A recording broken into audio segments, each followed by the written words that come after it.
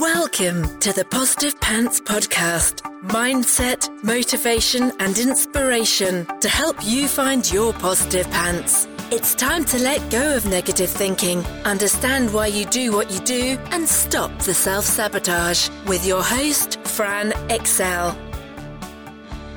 Welcome to the show. As always, it's Fran Excel, your resident subconscious success mentor, helping you find your very own pair of positive pants so you can get out of your own way and live a life that you love. If you want to stop self-sabotaging your own success and let go of the stress, then you are in the right place, my friend. Make sure you download your free Stressed to Success guided meditation at bit.ly/stress to success as my little gift to you just for being here. Please do subscribe, share and review. It really, really helps people that need to hear this message find us, and I so appreciate it. In the show notes, you'll also find details of how you can work with me and where you can get your mitts on my meditations, products, printables, programs. You can find it through the link in my bio on Instagram, which is my favorite place to hang out. So please do come join me over there at I'm Fran Excel. Tag me in your takeaways, slide into my DMs. I'm here for it.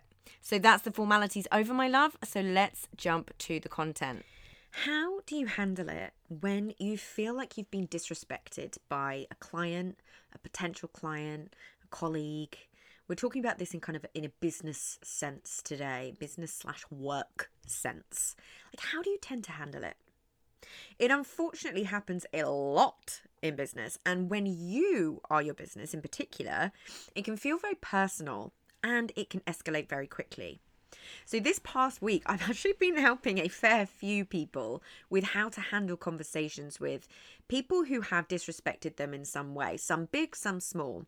With permission, I'm going to talk about a specific example from one of my glorious clients from the mentorship. So as part of the mentorship, we have both a Telegram group for quick answers to things and pep talks, support, that sort of thing, with all of us mentors in there. And we have a private Facebook group. And in the Facebook group, people can post sales pages, copy, ideas, anything where they kind of want direct feedback from us in the group. So one of my lovely mentees popped in, and I'll tell you the story and you can try to apply it to your own business or situation. But this glorious client posted a message she wanted to send to a client who she felt had been disrespectful. This situation had been going on for a little while, but she wanted to sense check it before it went out. So she is an incredible wedding photographer, and a client had booked a shoot back in April and she'd held the June slot for them and had been chasing payments. So the father of the groom was managing the booking and was, shall we say, not the most helpful, perhaps. She had a standard payment terms of a deposit followed by the rest of the payment due 4 weeks before the big day. And he gets to 5 weeks before and still no payment. So she sends the invoice and he's like, hang on a minute, I don't want to pay it all in one go. And she goes back and is totally reasonable, explains the terms, which were very, very standard for the industry, and is actually really accommodating and says she's happy to split it in two if need be, but those are the terms.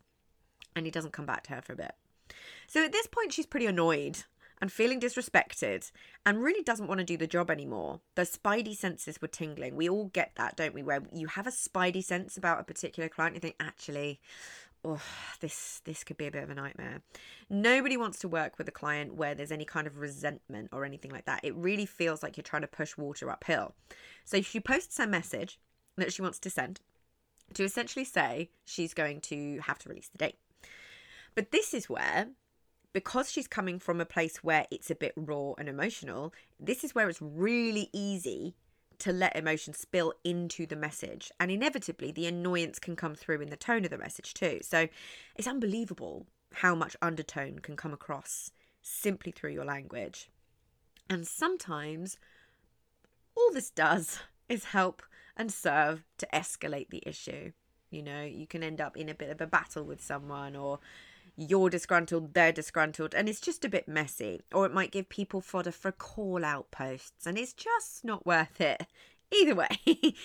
So there's a particular way of communicating in these moments where you get to release the emotion and not let it fester and linger, to take back the power in the situation and be really clear as to why you aren't accepting the behavior. So it just can't be argued with.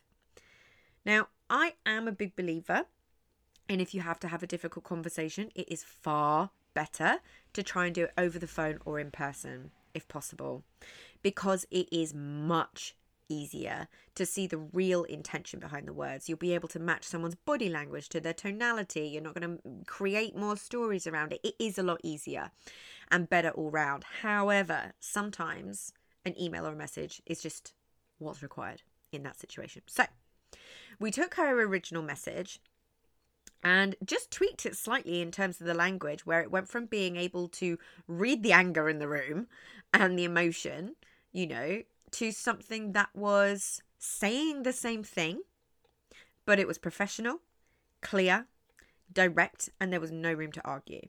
So the emotion was taken out of it, and she could firmly and politely stand in her boundaries of what is and isn't acceptable for her as a professional and how she will and won't be treated. And the best bit in this is it is far easier to move on, because what happens? You send a bit of an angry message, and then I nearly swore there, and I didn't want to tag the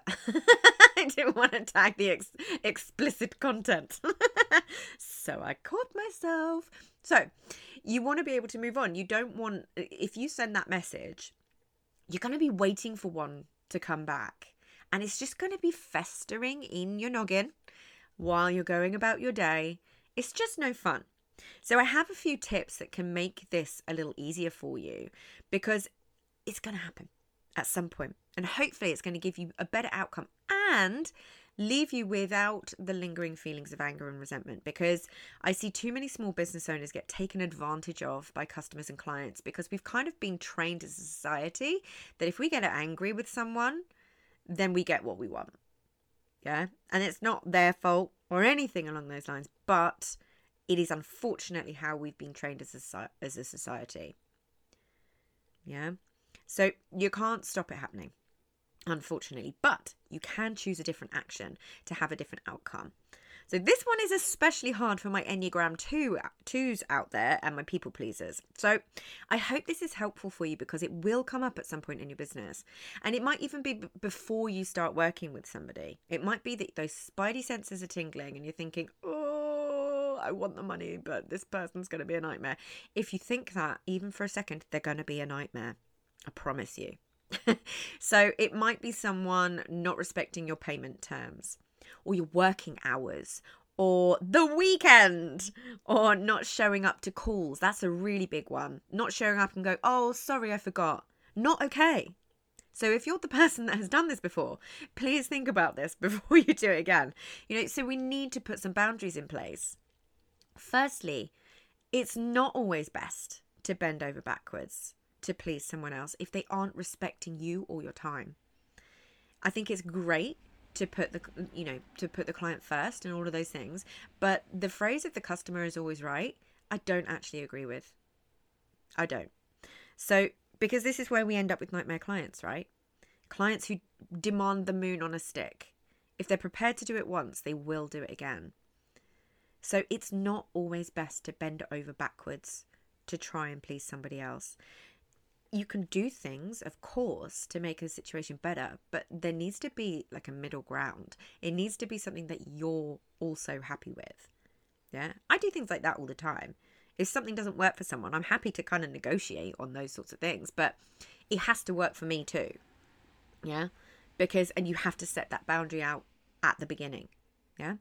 And one of the things that I do when I work with anyone is to make it super clear from the get-go where the boundaries are in terms of when I work and when I answer their messages and when I don't.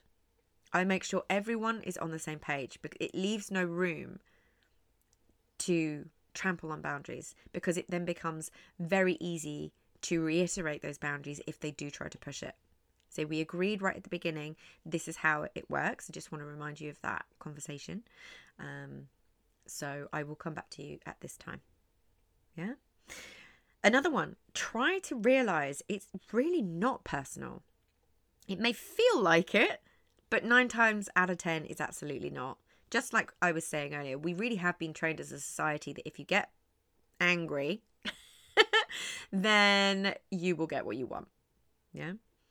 Another thing that is super helpful in these moments to take the emotion out is to try and see that person behaving not so well as a walking ego.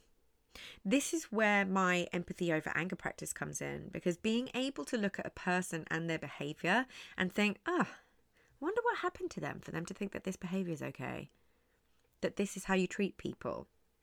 Because bad behavior towards other people is usually a protection mechanism, which means they've had to learn that through an experience that probably wasn't so nice, or it's something that they've learned from someone close to them. Either way, I can find compassion for that, right? And then it allows you to have that zoom out moment where you're not making it about you and you're able to take the emotion out. So you're not going to send the angry message or the call out post or all of these sorts of things. So same thing for sense checking your own message. If you read it back, what do you see in the subtext? Like, from your words, what are you wanting them to feel from that? And is it going to be helpful to you in the long run? Yeah. So that's a super helpful, handy tip. Next one is don't get to the point where you're willing to trample on your own boundaries because there's cash on the table. This is a big one. I'm always talking about, please don't start your business from a space of scarcity. It doesn't help you. It doesn't help anyone. It's going to get in your way. Yeah. So don't come at it from a place of, I need the money. Yeah. My amazing client could have bent over backwards and ended up doing the work and potentially not being paid because he didn't stick to her payment terms. And if he's behaving like that beforehand, he's probably already got form, right? So she did the right thing. She cut it off. There's all manner of things that can happen in that scenario that doesn't leave you in a great position. And then you've got to ask yourself, how will it feel to work with this person? And be honest with yourself. When you're thinking, what outcome do I want from this? Like, how, if that meant that they're like, oh, okay, I'll pay it. Do you actually still want to work with this person? How would that feel? Just be really, really honest with yourself.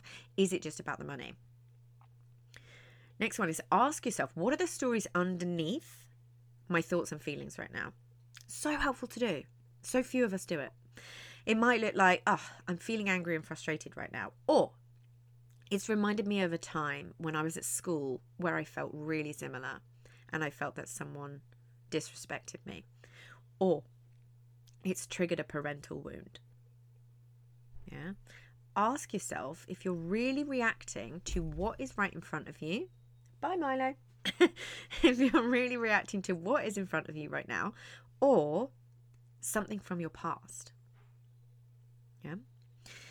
And remember, you do not want nightmare clients. You do not want them. You do not want them. You will be able to spot them in the way that they communicate with you. How do you feel in your body when they message or speak to you? Are your spidey senses tingling? This is a difficult one for a lot of people because we've disconnected ourselves from our bodies.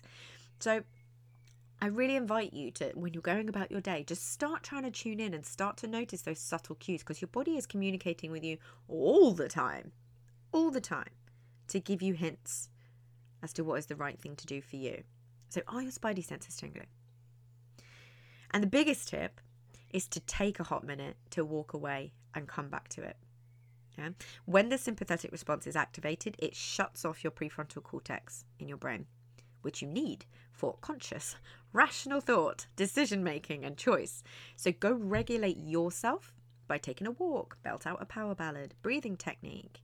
All of the kind of things that I have in the Positive Pants Toolkits is exactly for these kind of moments. Yeah. So whatever is your favourite way to regulate your emotions. Then take the emotion out of the message. Make sure it's coming from a balanced and professional, boundaried place. Emotion usually means escalation. I mean, I sometimes think about this. I often think about this. Can you imagine a world full of emotionally regulated people? Now we know that emotions drive our behaviour, our triggers, our emotions. It all drives our behaviour. Oh my goodness, how different situations would turn out, right? The dream. Remember, You are a business. Or you are the business of you, your brand you if you're working in corporate. And just because it might be just you in that moment in your business or at work, it doesn't mean you deserve any less respect. You get to fire your clients and you get to say no to their business. Be professional and stand in your boundaries. So I really hope that this has been helpful, because it happens all too much in the business world. So, hope it was helpful. So if you got value from this and you know in your gut that now is the time to step up and start rewiring your thinking and start changing things for yourself, then join the Positive Pants Toolkit app and community so you can work out what needs to happen to get you from where you're at right now to the action-taking success you know you can be. And if you want my eyes and ears on your problems, then I work with people one-on-one and through my programs. You can find all the details to join the toolkit or book in a call in the show notes, the link in my bio on Instagram, and on my website, franexcel.com. So stop waiting for if and when and choose to change things now, because you can. I'm here to believe in you when you don't believe in yourself. And as always, I hope you found this helpful, and I'll see you next week. Bye!